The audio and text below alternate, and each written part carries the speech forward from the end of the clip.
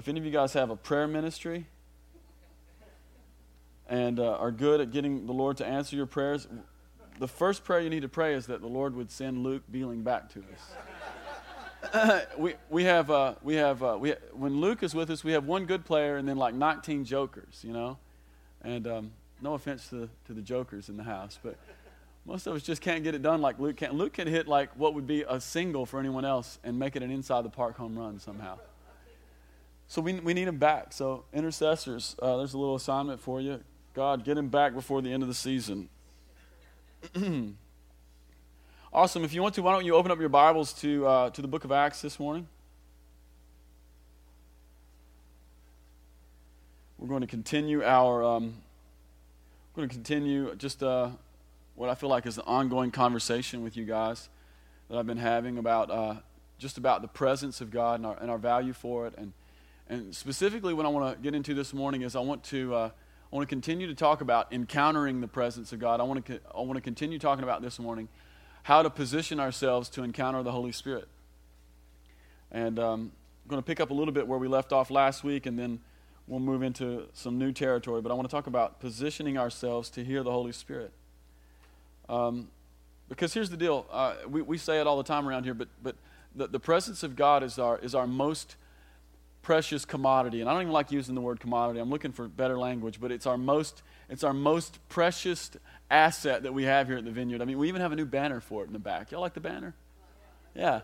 It's our first banner over there on the left, and there's a reason that it's the first banner. It's because it's the most important one. It's the aspect of our DNA that all the other aspects of our DNA sprang from, and everything that's sort of happened around here, we hope grows from an encounter in the presence of God. Not just a theological understanding of the presence of God, but an actual encounter, something that's tangible, something that goes beyond human intellect or reasoning.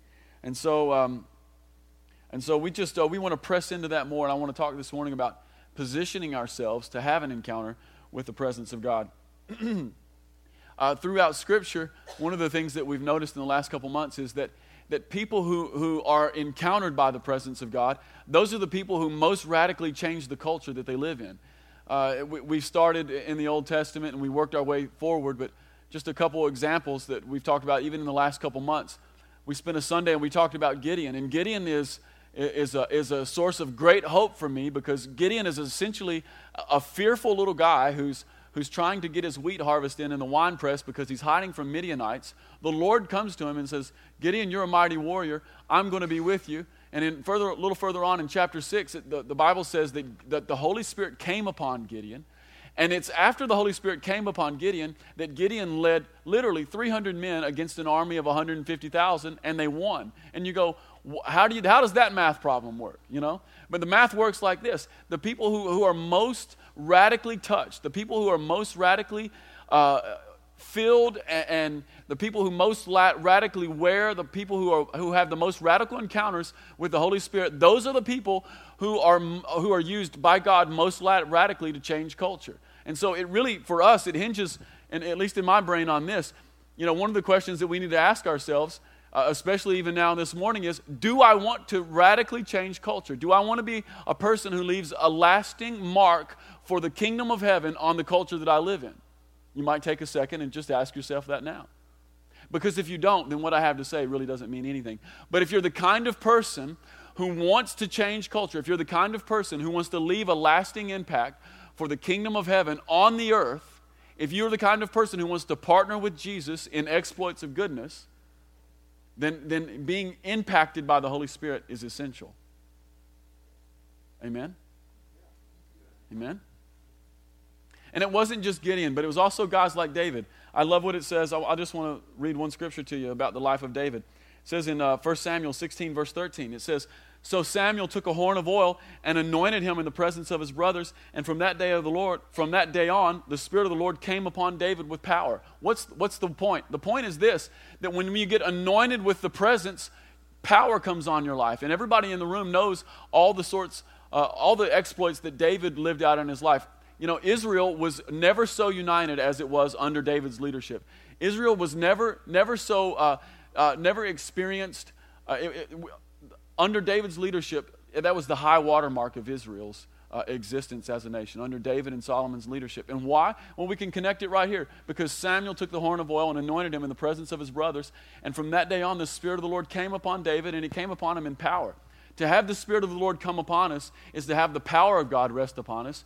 And to have the power of God rest upon you is to have the mission of God literally planted in you to do exploits and to change culture. And it wasn't just Gideon and it wasn't just David, but it was also the Lord Jesus. In Luke chapter 3, Jesus gets baptized. And y'all remember this. When Jesus comes out of the water, I think it's in Mark's gospel, it actually says that the heavens were torn open and a dove comes out of heaven. And it's just the Holy Spirit coming down on Jesus. And the gospel writers all comment that the presence of God came upon Jesus and remained. It says that dove came upon him. It didn't just rest upon him for a little while, but it remained. From that point on, in Luke chapter 4, it says that Jesus came out of the desert in the power of the Spirit. From that point on, he goes to his hometown and he gives his inaugural address. And it's at that point that Jesus begins to work miracles. It's at that point that Jesus begins to raise the dead, cleanse the lepers, kick out demons, heal the sick, preach good news to the poor. Literally turn that whole region upside down. And this is the thing that I love about Jesus' ministry. Not just that it's radically supernatural and that it changed culture the way it did in 3 years. You have to realize Jesus did this at a time when there was no... when communication isn't what it is today. You realize Jesus did what he did without the internet. He did it without a phone. He didn't have an iPhone. He didn't have email. He didn't have a website. He didn't have a tape ministry. You know, you think, well, how could one guy so radically touch such a large region and so many people? He did it because the power of the Holy Spirit was on him. And so to be anointed with the Spirit is to be anointed with power, and to be anointed with power is to be anointed with God's mission for the culture that you're born in. Anybody here have the Holy Spirit? You know, we've got the Holy Spirit. I want to tell you, if you have the Holy Spirit, then you've been anointed with power, and you've been anointed with Jesus' mission for the culture that you were born in, for the location and the geography that you were born in, a.k.a. Campbellsville. You can't say, I have the Spirit, and then not go change something. I know I have a water. There it is. I need it. So that's a little review, at least where I've been living anyway. And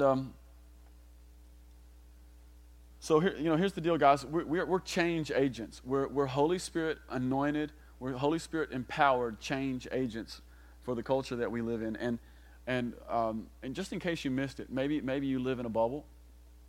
Some people do. I occasionally meet people who live in a bubble. But in case you missed it, Campbellsville is in great need. I'm almost to the point where I think everyone's on drugs. You get out and you meet some people, there's about a 98% chance they're on drugs. And if it's not illicit drugs, it's at least prescription drugs. You know, and I don't know about you guys, but I bet more than one of us in the room know someone who's going through a nasty divorce right here, right now. Maybe not in our church, but we're connected to someone in our family who's going through a nasty divorce. And you don't have to get too nosy into people's lives and find out that maybe that girl that you work with gets the heck beat out of her a couple times a week. I can't tell you how many times that I encounter this stuff regularly. And it's not because I'm a pastor, it's just because I'm living life, and you just ask a couple people the wrong question and all of this comes out. And so I just want to tell you guys, in case you were living in a bubble, Campbellsville's in great need. Even beyond drug abuse, even beyond spouse abuse, even beyond divorce, even beyond all of the relational garbage that people get into, there's another thing that just affects our culture, and it's this nasty thing called religion, which makes you think you're okay and you're really not okay. And you don't have to meet very many people, and you run into that one as well. And so we've been empowered with the Spirit to go into those situations, to go into those homes, to go into those addictions, to go into those religious mindsets that keep people locked in prisons of performance, and to set them free. That's why am I here? Anybody ever ask that question? Why am I here? Why do I live here? What is it that the Lord's doing? Well, He's called you to be a freedom fighter for people who don't know they need freedom, and for the people who do know they need freedom. So I want to talk today about positioning ourselves to encounter the Holy Spirit. I want to read another piece of scripture to you out of the book of Matthew. It's where we were at last week.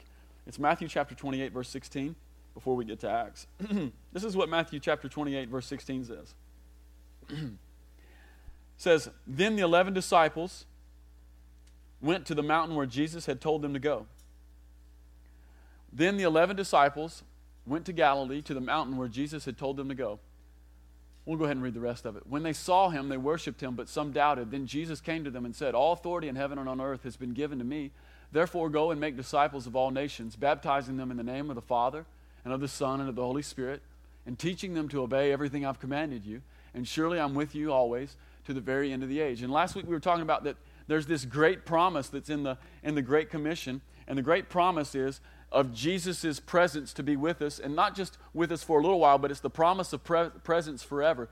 But one of the things that we noticed is that Jesus' promise of presence is connected to being engaged in his mission to be a disciple and go make disciples. To the extent I am a disciple, to the extent I go and make disciples, is in some way the extent to which Jesus promises to be with me. He's with me in the mission. And we all saw that last week. But here's the other thing too I want us to see, and it's up there in verse 16. It's a point we talked about just for a second last week, but it's really going to be launching us into what I want to get into this morning. It's in verse 16. It says, "Then the 11 disciples went to Galilee, to the mountain where Jesus had told them to go." So if you've got a pen or a pencil this morning or a highlighter, you need to underline "to the mountain where Jesus told them to go." See, the first thing I want us to realize is this. Obedience puts us in a position to hear from God. Obedience puts us in a position to encounter Jesus. Obedience puts us in a position to have an encounter, to have an experience with the Holy Spirit. You realize that if the disciples had remained in unbelief, because just a few hours before people had been they had heard reports that Jesus was maybe resurrected, and they didn't believe it, and so some women came to get them, and they finally believed it, and so they came. If the disciples had not responded to the word of God to them through the messengers that God had sent to them, they would have missed an encounter with the resurrected Jesus. And they wouldn't have just missed an encounter with the resurrected Jesus. They would have missed their life's calling. You see that? See, it's intense. See, the 12, we're down to 11 at this point. But the 11 who remain, they get their life's calling from the encounter with Jesus. And it's really simple. They get it because of obedience. Obedience puts us in a place to have an encounter with the resurrected Jesus. And obedience is the result of submission to the teacher by the student. The one who obeys has submitted to the one who has spoken, and this is the essence of the discipled lifestyle. Some of us in here, we might bristle at the word obedience. We might bristle at words like obedience. We might bristle at words like obey. We might bristle at those concepts. And if you don't like those concepts, then just say disciple, because this is the essence of the discipleship relationship. The essence of discipleship is to have enough sense about yourself to know who the master is and to follow the master. You don't like the word obedience? Just use the word follow. Following Jesus. If you actually follow Jesus, if you set your heart to actually follow him in his footsteps, to do the things that he says, to go where he goes, to say what he says, then you're actually putting yourself in a position to have a greater encounter with the Lord. And here's the other thing about obedience as it relates to encounter with the Lord.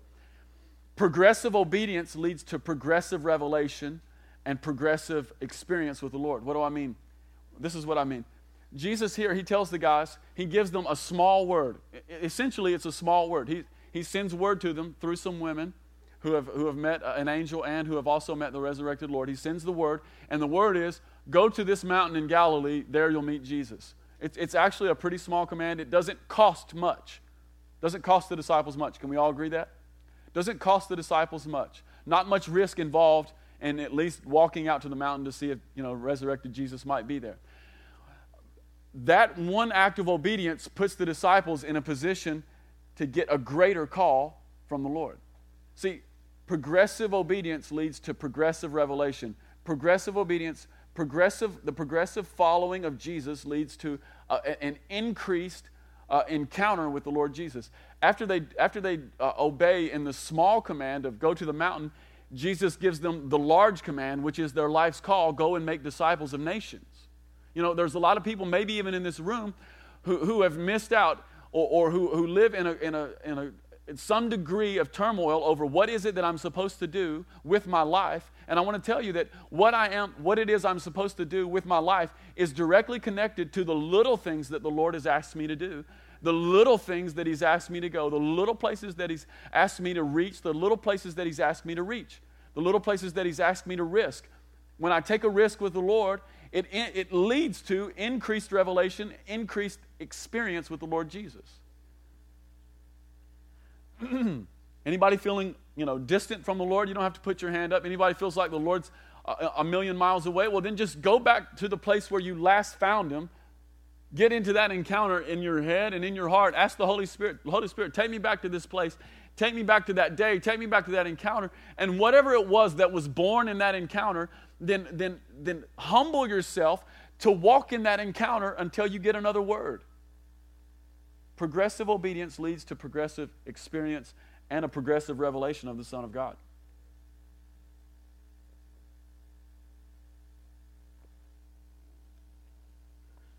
By the way, that's the way I lead my kids. My own children. My own children, we live together, and as they move in progressive obedience, they learn progressively more about their mother and father, and I progressively turn them loose with more and more and more. See, I have a relationship with River that's different than my relationship with Seth and Magnolia, not just because they're different kids, but because they're at a different spot in life.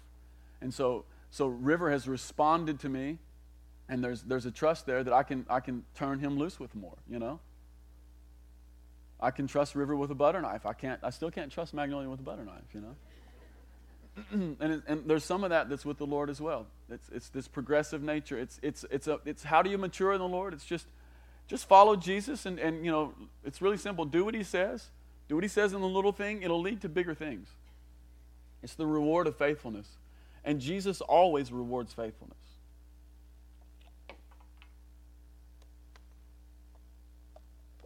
So here we are. We're in the book of Acts. Chapter 1, verses 4 and 5. This is still Jesus, okay? And this is still the disciples with Him.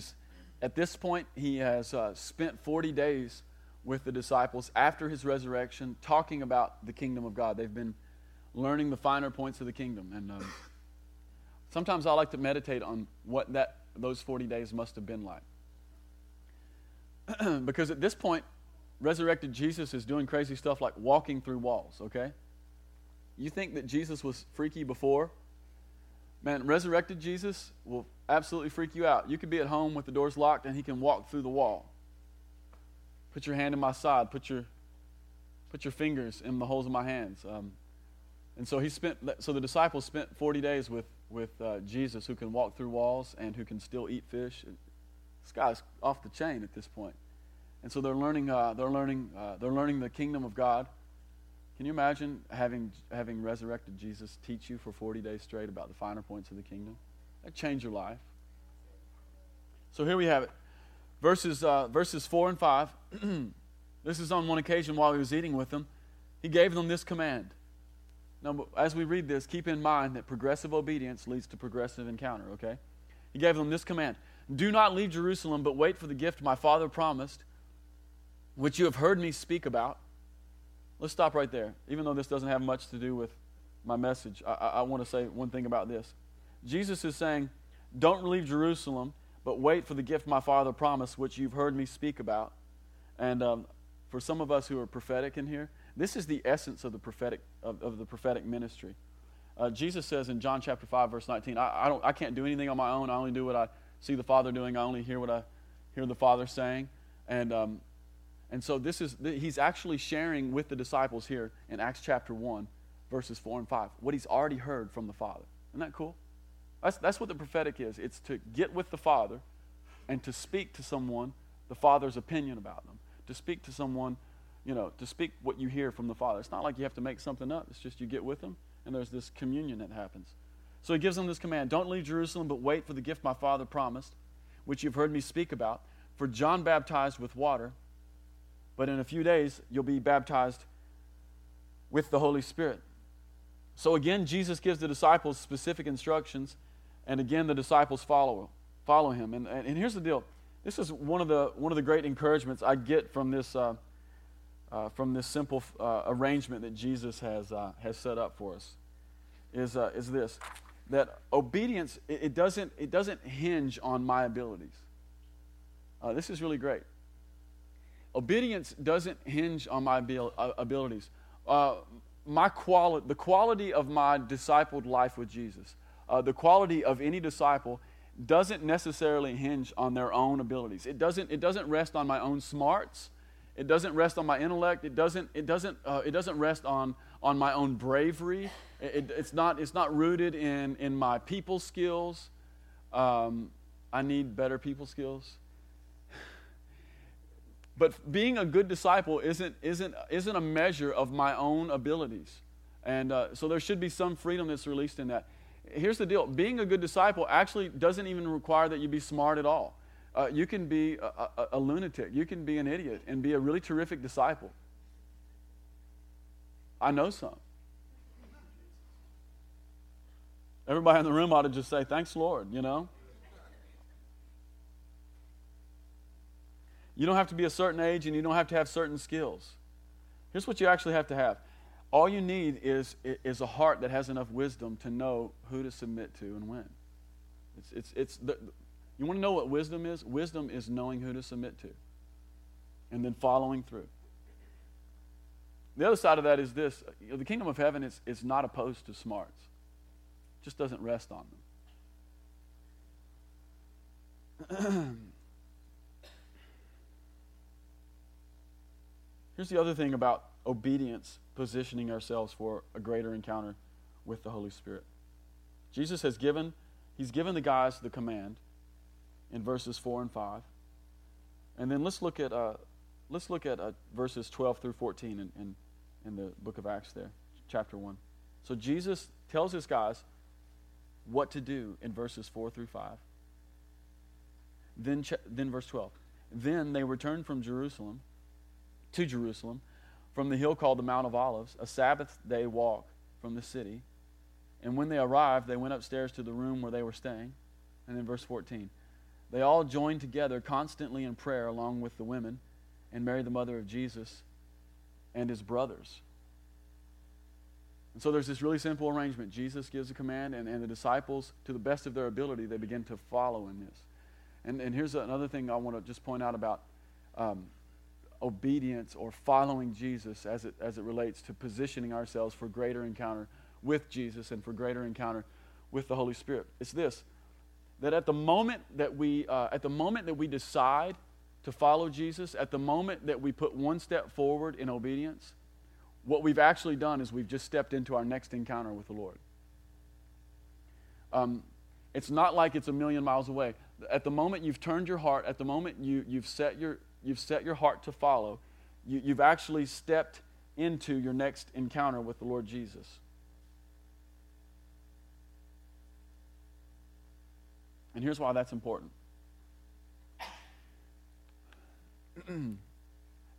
It's really important that we continue having encounter with the Lord Jesus, because my impact on culture is directly related to the encounter I've had with the Lord. So important that we continue to have an encounter with the Lord, because my impact on culture could be measured by my experience with the Lord. We could actually say it the other way. My experience with the Lord can be measured by my impact on culture, my impact on family, my impact on the town that I live in. And so it's not about, when we talk about having an impact on culture, when we talk about meeting the Lord, when we talk about seeing things set right for the kingdom, I just want to tell you guys what it's not about. It's not about all of us getting bullhorns and maybe buying a van and going down to the corner, It's not about getting a tape ministry. Some of y'all missed that Leon reference. But it's not about It's not about getting a tape ministry and a tour bus and, hitting the road. Impacting, sometimes when we part of, let me put it this way, for some of us, part of our inhibition toward fully submitting to Jesus is this notion that, man, if I fully submit to Jesus, if I fully lay my life down to be a follower, then, man, he's going to put me in a monkey suit and, give me a golden microphone. And I don't want that, I don't know. I struggled with that for years. And what I want to tell you guys is that's not necessarily true. The Lord, what he's really looking for is he's looking for followers who have set their hearts fully to do whatever he says in the place that he's planted them. And that could be your school, that could be your job, that could be your family. And just watch out what would happen. The Lord really needs teachers who don't just teach, but who pastor their classrooms. The Lord needs salesmen who are not just out making a dollar for their family, but who encourage and who literally pastor the rest of the people who work with them, whether they're the boss or they're not. You guys know the people you work with. They need pastored.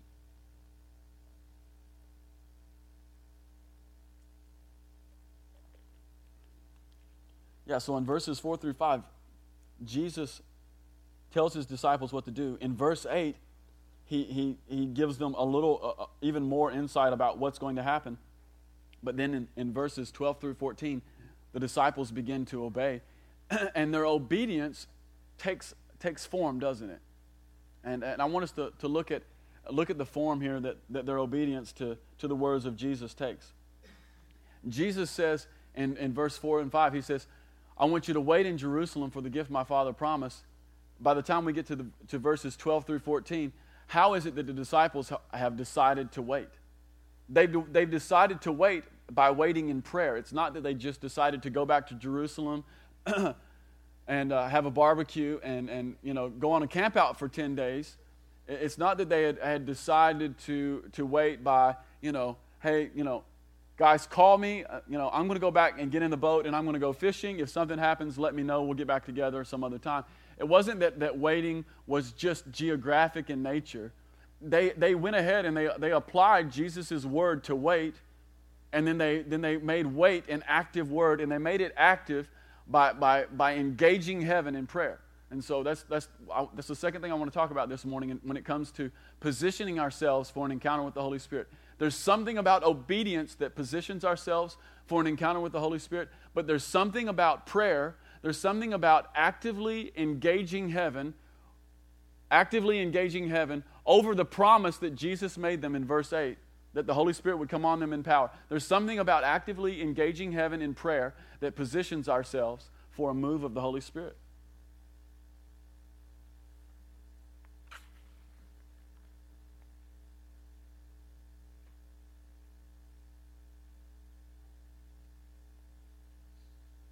Let's talk about prayer just for a second as it relates to encountering the Holy Spirit.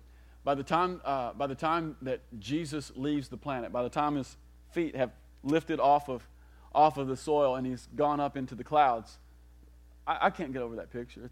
That would have been some kind of deal. You've been around with Jesus. You know his mom. You know his dad. You know his brothers. You've been with him for 3 years. You've seen him do amazing things. Even just within the last 40 or 50 days, Jesus walks through walls. And then you just see the dude take off, That would have been a strange day.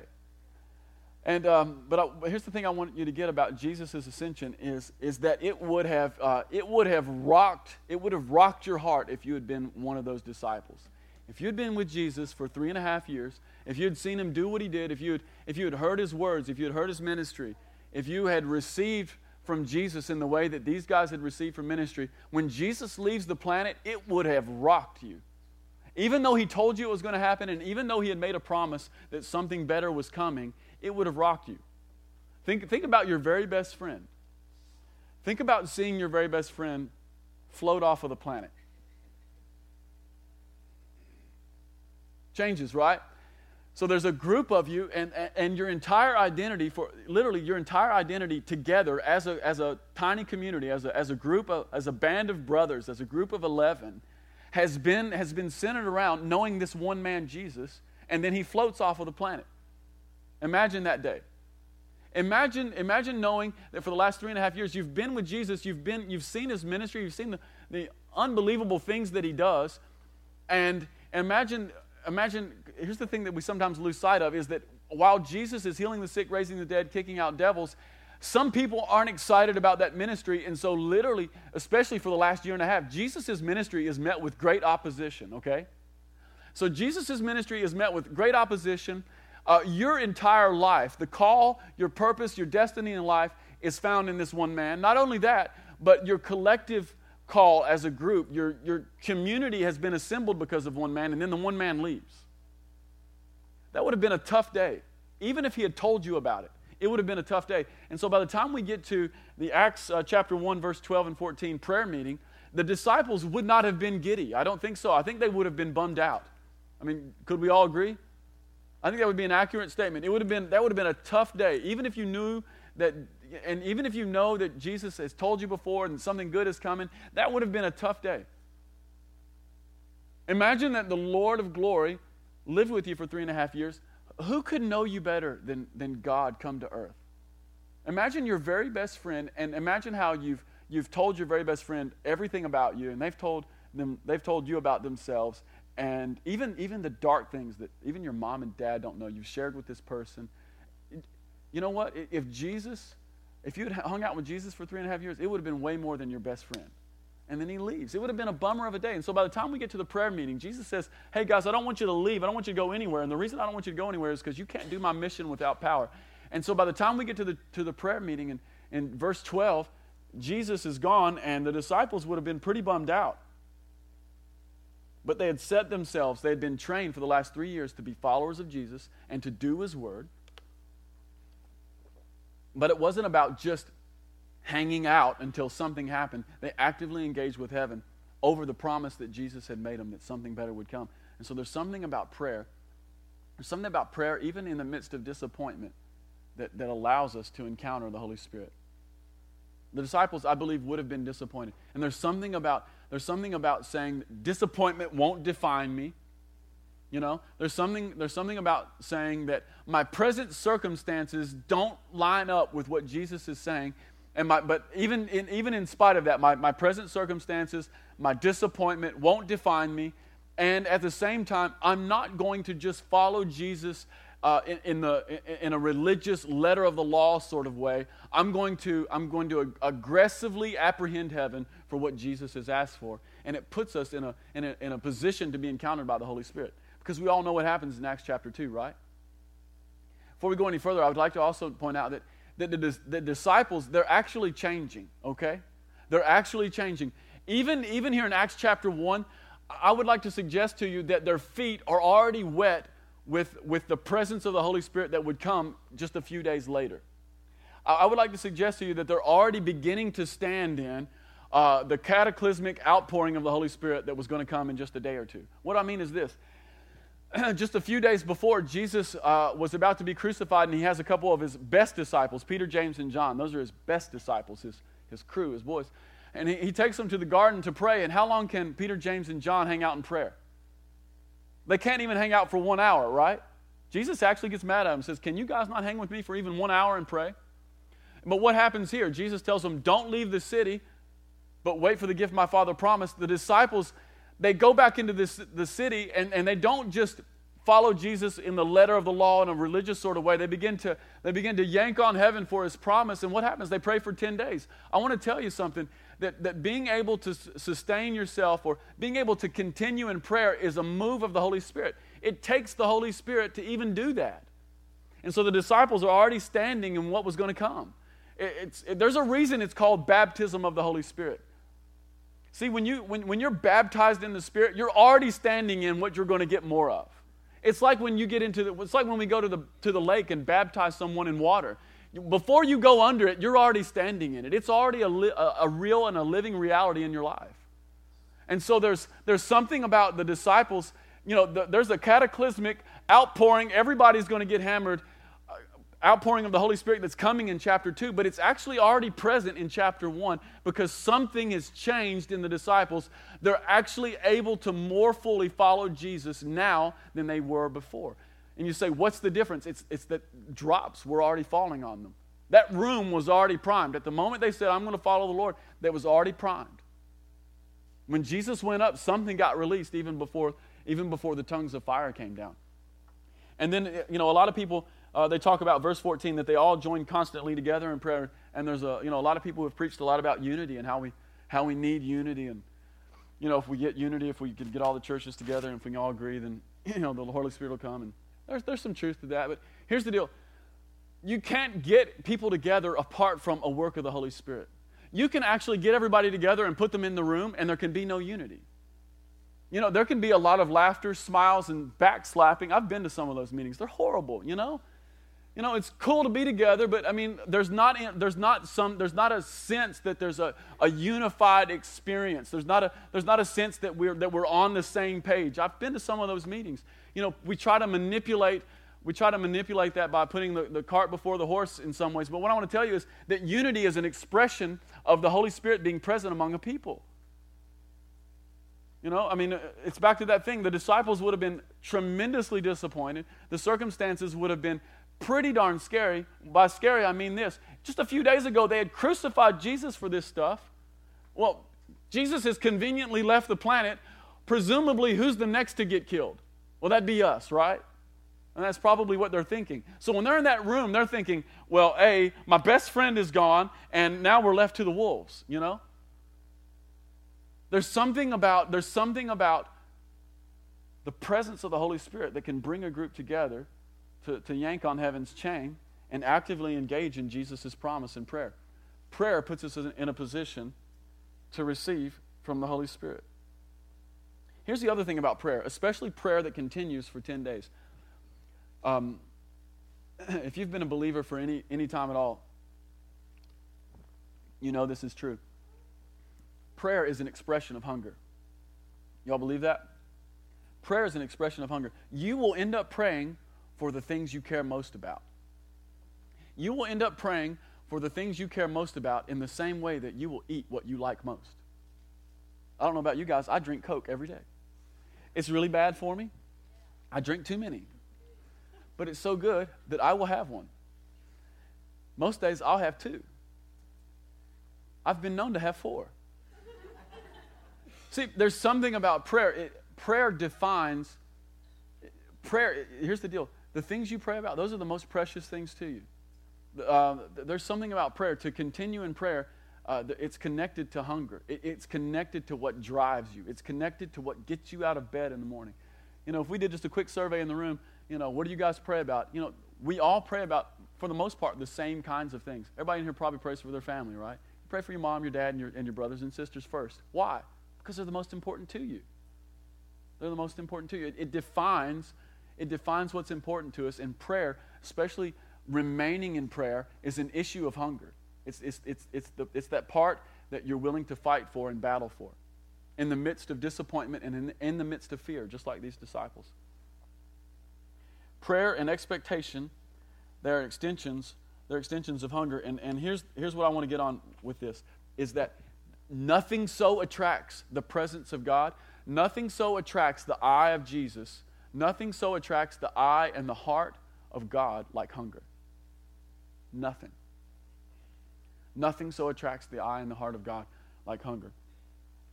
I think Ray's going to put it up. You don't have to turn there. But I'm going to look at Mark chapter 8. We're going to look at the first 3 verses here. Keep in mind that nothing so attracts the eye and the heart of God like hunger. This is what Mark writes for us. He says, during those days another large crowd gathered, and since they had nothing to eat, Jesus called his disciples to them, and he said, I have compassion for these people. They've already been with me for 3 days, and they have nothing to eat. If I send them home hungry, they'll collapse on the way because some of them have come a long distance. What's the point? Well, let me give you a little bit of background here. This is out in the wilderness with Jesus. It's a camp meeting that's lasted 3 days. No one has any food. Jesus looks at his disciples and says, we have to feed these guys because if they go home right now, they'll collapse on the way. They've had nothing to eat. What's the point? The point is this. Why would people hang out in the desert and not eat to be with Jesus. Why would they do that? Because Jesus satisfies their hunger. There's something about the Lord Jesus that satisfies. And here's what these people had decided at some point. They decided that being in the desert with Jesus and no food is good. It's a good deal. They decided that being in the desert, hot with no shelter, is a good deal so long as Jesus is there. There's something about hunger that draws from the Lord. The woman pressed through the crowd and she grabs a hold of Jesus' garment and power goes out of him. There's something about hunger and there's something about desperation, especially when it's mixed with prayer, that puts us in a spot to encounter the Holy Spirit. By the way, you'll pray for what you like. You'll pray for what's important to you. Prayer defines that for us. Prayer defines our hunger issues.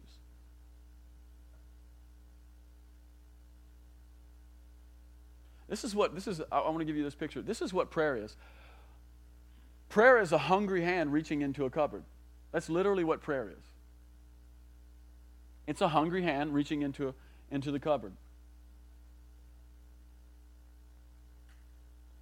And because of that, a prayerless life, a life that maybe at one point was full of prayer, a life whose hungers were voiced, but a life that has long since left that, a life that's now become dormant with respect to prayer. A prayerless life is a satisfied life. And I mean that not in a positive way, but in the negative. A prayerless life. And you can just run this barometer. If some of you all are real honest in here, we could talk about this for days because I know it's been true for me. The times when my prayer life has gone to zero, it's the times that I've simultaneously satisfied myself with lesser things. You just, take 10 seconds. You'll know, it's just the truth. When you begin to draw your nourishment, when satisfaction begins to come from things other than the kingdom of heaven, when satisfaction begins to come from things other than Jesus and the precious Holy Spirit, your prayer life will go down. It's something, there's a dullness that comes over you, and there's a satisfaction that enters you that will actually do you mortal harm. Because it keeps you from a profound experience of the Holy Spirit coming.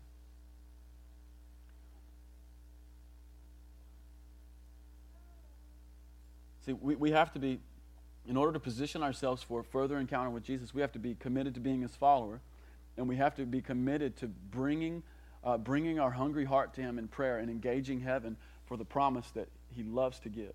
Jesus loves to give the Holy Spirit. In fact, I'm convinced it's the thing He loves to give most. It's His favorite thing. So satisfaction has to come from the Son of God, from an active experience of the Son of God. That's what has to be where my heart settles. That has to be where my heart finds its rest. That has to be the place where the shalom of God enters me. There has to be a connection between an encounter with Jesus, finding satisfaction in Him. Jesus says this in John chapter 6, verse 35. He says to people, and it's about this very same thing. He says to them, I'm the bread of life, and he who comes to me will never go hungry, and he who believes in me will never be thirsty. See, satisfaction, true satisfaction, is found in encounter with Jesus. Satisfied is not just found in Jesus, but it's actually found in pursuing Jesus. Listen to John 6:35 again. I'm the bread of life. He who comes to me will never go hungry, and who believes in me will never be thirsty. It's not just found in Jesus as if that's where the end. It's that even the pursuit of the Lord satisfies something in us. Let me tell you this. This is the strange thing. This is where I want to just throw a bit of the mystery of God bomb on you here, okay, for a second. Here's some mystery of God for you.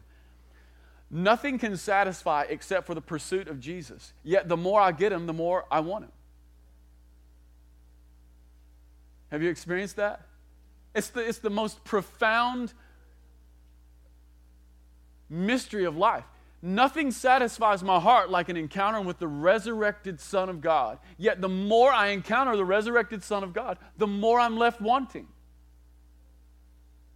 The more my heart pursues. You see, that's what Jesus says. He says, anyone who comes to me, I'm the bread of life. Anyone who comes to me He's satisfied. The pursuit, it's pursuing Jesus. It's not even that there's one day where you throw your arms around him and then you're done, finished forever, go on about your life, satisfied. It's that the pursuit of Jesus brings satisfaction. You're a dissatisfied person?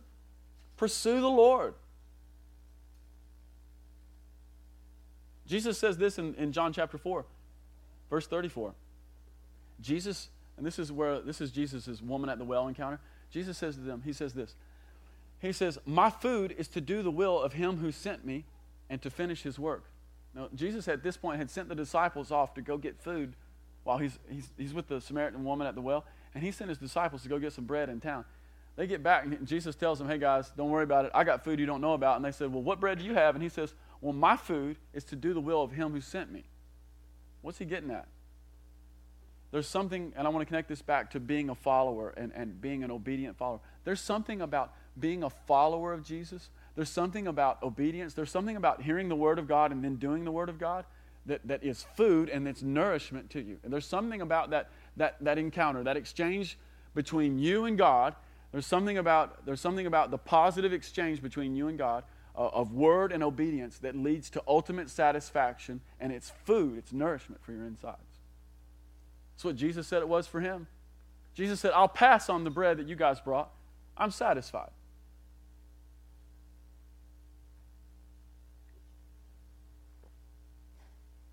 Think about this. Think about the times that the Lord gave you some task at hand.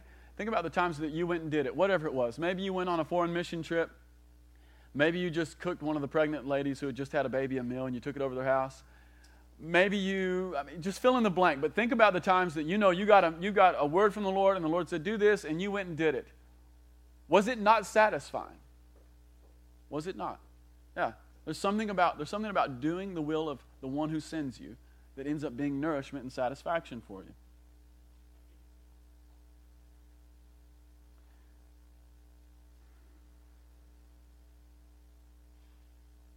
See, hunger is really a good thing. When a person isn't hungry, it means they're sick. See, hunger keeps us fed and nourished. A person who isn't hungry, there's something wrong with that person. And if a person stays not hungry long enough, that person will be dead. Quite apart from even filling your life up with garbage that isn't from Jesus. Quite apart from that whole scenario altogether. A person who isn't hungry, man, hunger protects and preserves your life. So it's about nourishing ourselves on the things that will bring us life. And that's actually what spiritual hunger is. It's an awareness of my need. It's an awareness. It's being attuned to my need for God. It's an awareness that I really need the Lord. That's what spiritual hunger is, and it'll drive you to prayer. I don't know if you all know this, but when a mother has a baby, it's the baby who determines how much milk the mom will produce. Milk is produced based upon the baby's hunger. Got a real hungry baby? Mom will produce. There'll be enough. Isn't that wild? This is something that's even wilder. This is this principle of hunger providing nourishment with babies and moms. It's so true that a mom can breastfeed a baby that she hasn't had. There was a woman, this is bizarre. There was a woman in my store who came to my store. She adopted a baby from Guatemala. She's never had a baby. Adopted a baby and breastfed that baby.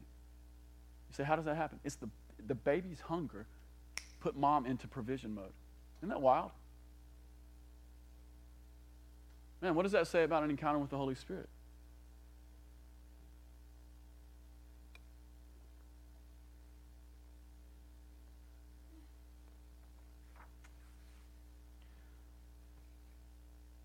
Talk to you about two more things and then we'll be done.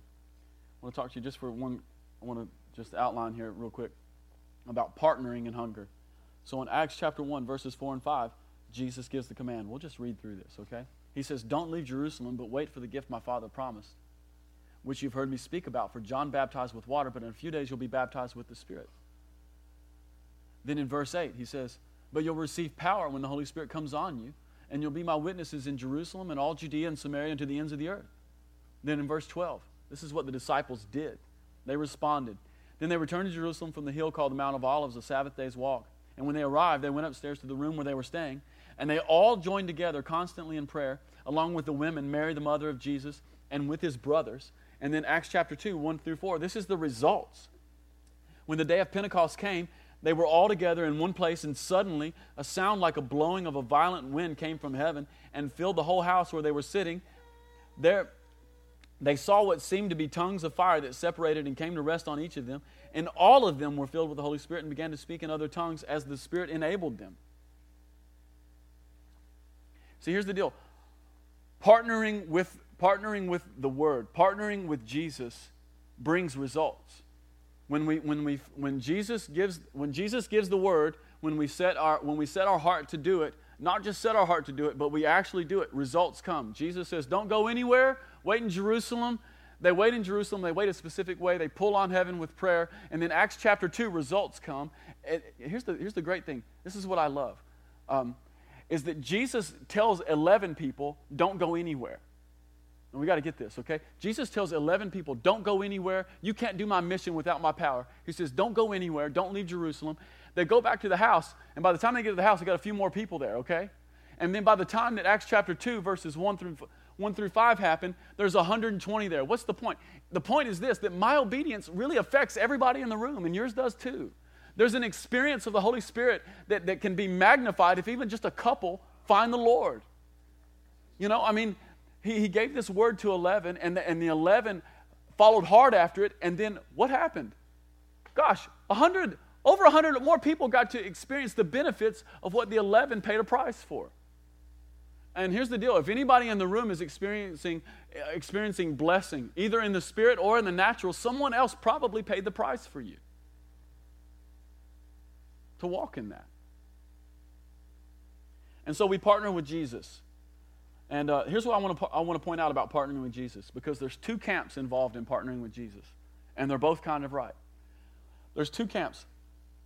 In verses 4 and 5, Jesus says, don't go anywhere. In verse 8, he promises, he says, the Holy Spirit will come on you in power, and you'll be my witnesses in Jerusalem and to the ends of the earth. Okay, so there's this camp out there that says, well, if the Lord promised it, He'll do it. Okay, y'all are aware of that camp. But then there's this other camp over here, and it's the 12 through 14 camp, and it's the camp who says, well, you know, the key to an outpouring of the Holy Spirit is just that we have to hunger enough, and that we have to pray enough, and if we hunger and pray enough, then we'll get an outpouring of the Holy Spirit. And there may be times when that's true. But I want to tell you this, that the best marriage of the move of God is when we pray for what Jesus has promised. You know, some people bust their heads in prayer over things that God hasn't even promised or said.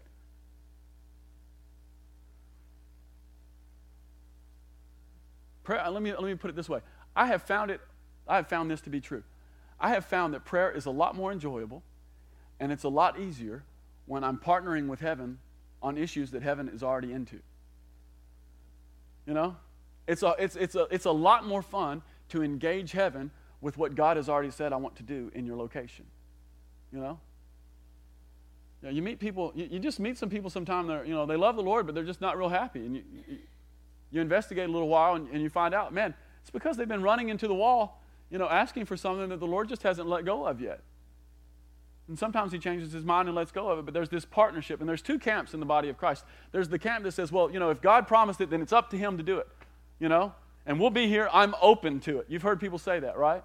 I'm open to a move of the Holy Spirit, which really means, you know, if one fell on my head, then maybe I would be okay with it, but if it requires that I pursue it at all, then I'm, you know, not for it. So there's that camp, but then there's the other camp that just says, well, we just have to want it. All we have to have is faith, and if we just all get together and we all pray enough, then it'll happen. And I want to tell you, it's not true. If that were the case, then we'd have worldwide revival in Kansas City 24/7. They pray 24/7. I love Kansas City. It's a great ministry. But there's a connection between partnering with what heaven wants to do in prayer. I've found that it makes prayer more enjoyable. It's a little bonus round. So I want to talk to you guys here at the very end about what God has promised us at this house, okay? Here are just some things, and this isn't even an exhaustive list, and everybody in here could add their own part to this, because everybody in here has been with us. If you've been with us for any time at all, you've had the Lord speak to you a part of what He wants to do here. But here's just some things that the Lord's promised to us. The Lord's promised to us at this house that there would be outpouring in Kentucky, and then it would be statewide, north to south, east to west, every single county. The Lord gave some other guys and gave me this prophetic word that Kentucky was an upper room state. There was 120 in the upper room when the Holy Spirit fell on them. And we have 120 counties in Kentucky. And the Lord, this is what he literally, when he looks at Kentucky, he says, that's my upper room state. And so the Lord's promised us, but not just us, he's promised the whole state, statewide outpouring. So that's a place we could partner with the Lord in prayer on. I also think, by the way, that when the Lord says Kentucky's an upper room state, he's talking about a kind of state. He's not just saying, I want to pour the Holy Spirit out, but when he says Kentucky, you're an upper room state, he's talking about a specific kind of people. He's actually talking about a prayer and worship people. That's what he's actually talking about. That's what the upper room was about. He's talking about an apostolic prayer and worship people. That's one of the promises. A good friend of mine who's really sweet, he called me last year, had a really crazy experience with the Lord, and he said, Adam, this is what the Lord showed me. He said, the Lord showed me that worship is going to leave the church and leave the Vineyard Church in Campbellsville, and it's going to leave your house, and it's going to influence Nashville and Atlanta. And from there, it's going to influence the nation. That's a good word, isn't it? But, yeah, this guy called me and he says, hey, I got this picture. What's going to happen is what's going on, literally what's happening at your place is going to go down the road. It's going to go to Nashville first, then it's going to go to Atlanta, and then from there it's going to go to the nations. Some other promises that the Lord has made us. We had a really great service here about 6 months ago. Bree called it second service. Most people left, which was unfortunate. But if you stayed, you remembered it. But what we did is we spent about an hour just prophesying the next 5 years at the Vineyard. And one of the words that came out, and it's impacted our staff for whatever reason. It's been one of those words that's just kind of resonated in our staff. But one of the words that came out that day was that the Lord wanted to build a runway in Campbellsville that was sufficient to land a jumbo jet on. Several people got this picture of this jumbo jet, this giant, enormous jumbo jet, but it couldn't land here because there wasn't a runway big enough for it. And so the Lord's promised us that He's going to build a runway big enough for the jumbo jet of His presence to come in on. That's a good word. Another word that the Lord has promised us is He's promised us that this house, and by this house I mean this church, He's promised us that this house would be a house that would train, equip, and release the prophetic. And that we would train, equip, and release prophetic people. And I feel like the Lord wants to train, equip, and release hundreds, if not thousands, of prophetic people from right here. And turn them loose into our state. Another promise that the Lord has made us is that our house, this is a promise that the Lord gave to me through a couple of people last year, is that our house would be first and foremost a house of worship and a house of praise, and that there would be joy in the house. And one of the things we talk about here a lot is that we talk about that we're going to choose joy. Here's the deal. You can read through the Psalms, and you'll find every human emotion in the Psalms. And it's a good thing. The Lord is not offended by anger, and the Lord's not offended by disappointment. And He's not offended by the times when you get a little saggy and you sing a sad song to Him, and He's not offended by lament. But one of the things that the Lord has told us about our house is that we're going to be a house of joy. And so one of the things that we talk about even amongst ourselves, especially on staff, is that, whether it's good or whether it's bad, we're just choosing joy. And especially this year, have you guys noticed we don't do a lot of down tunes starting this year? We used to do a lot more worship here. It was a little, we'd take, a song or two every set, used to, like even last year, and just turn it down a little bit. We don't do that much anymore. And the reason is because we've just tried to put some feet to this thing that the Lord wants to do here, and He wants to release real joy. And so we're just saying we're choosing joy, even in worship, even if it drives us bonkers to have 4 songs where the intensity is up here. That's just what we're going to do. We're going to do that until it's more real than it already is. I could go on for the next 5 days about the things that the Lord has promised to us here. And so it really just gets down to this point. It's like, Church, are we hungry for that? Is that something we want? Or, and here's the deal. Is it something that we want enough to be Jesus' disciple and follower to do that stuff, to do these things that he's promised? Or would we rather just be people who show up and get to experience the benefits, I feel like one of the things the Lord is holding out to us right now is, hey, who here is into my promise over this church and my promise over this state enough to partner with me in that promise? Who here, and I feel like that's one of the things the Lord's saying to us. He's saying, who here would like to be a mom and dad of revival in my state? Who here would like to propagate sons and daughters of outpouring in my state? As opposed to people who are open to a move of God. I'm open to it. If one happens, I'm open. I might even go, I feel like the Lord's holding that out to us. Who here wants to be my disciple for Kingdom of Heaven outpouring revival in Kentucky and at this church? Who here wants to be a mother and father in outpouring with me? Who wants to partner with me? Who is more than open? Who's hungry? I think that's what the Lord's saying. Who's more than open? Who's hungry?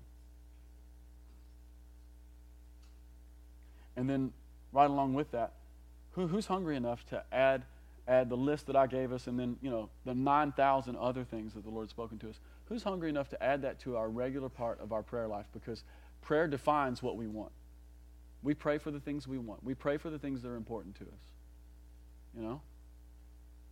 Is Kingdom of Heaven outpouring important to us? If it is, then add some of this. Begin to press into some of these in our prayer.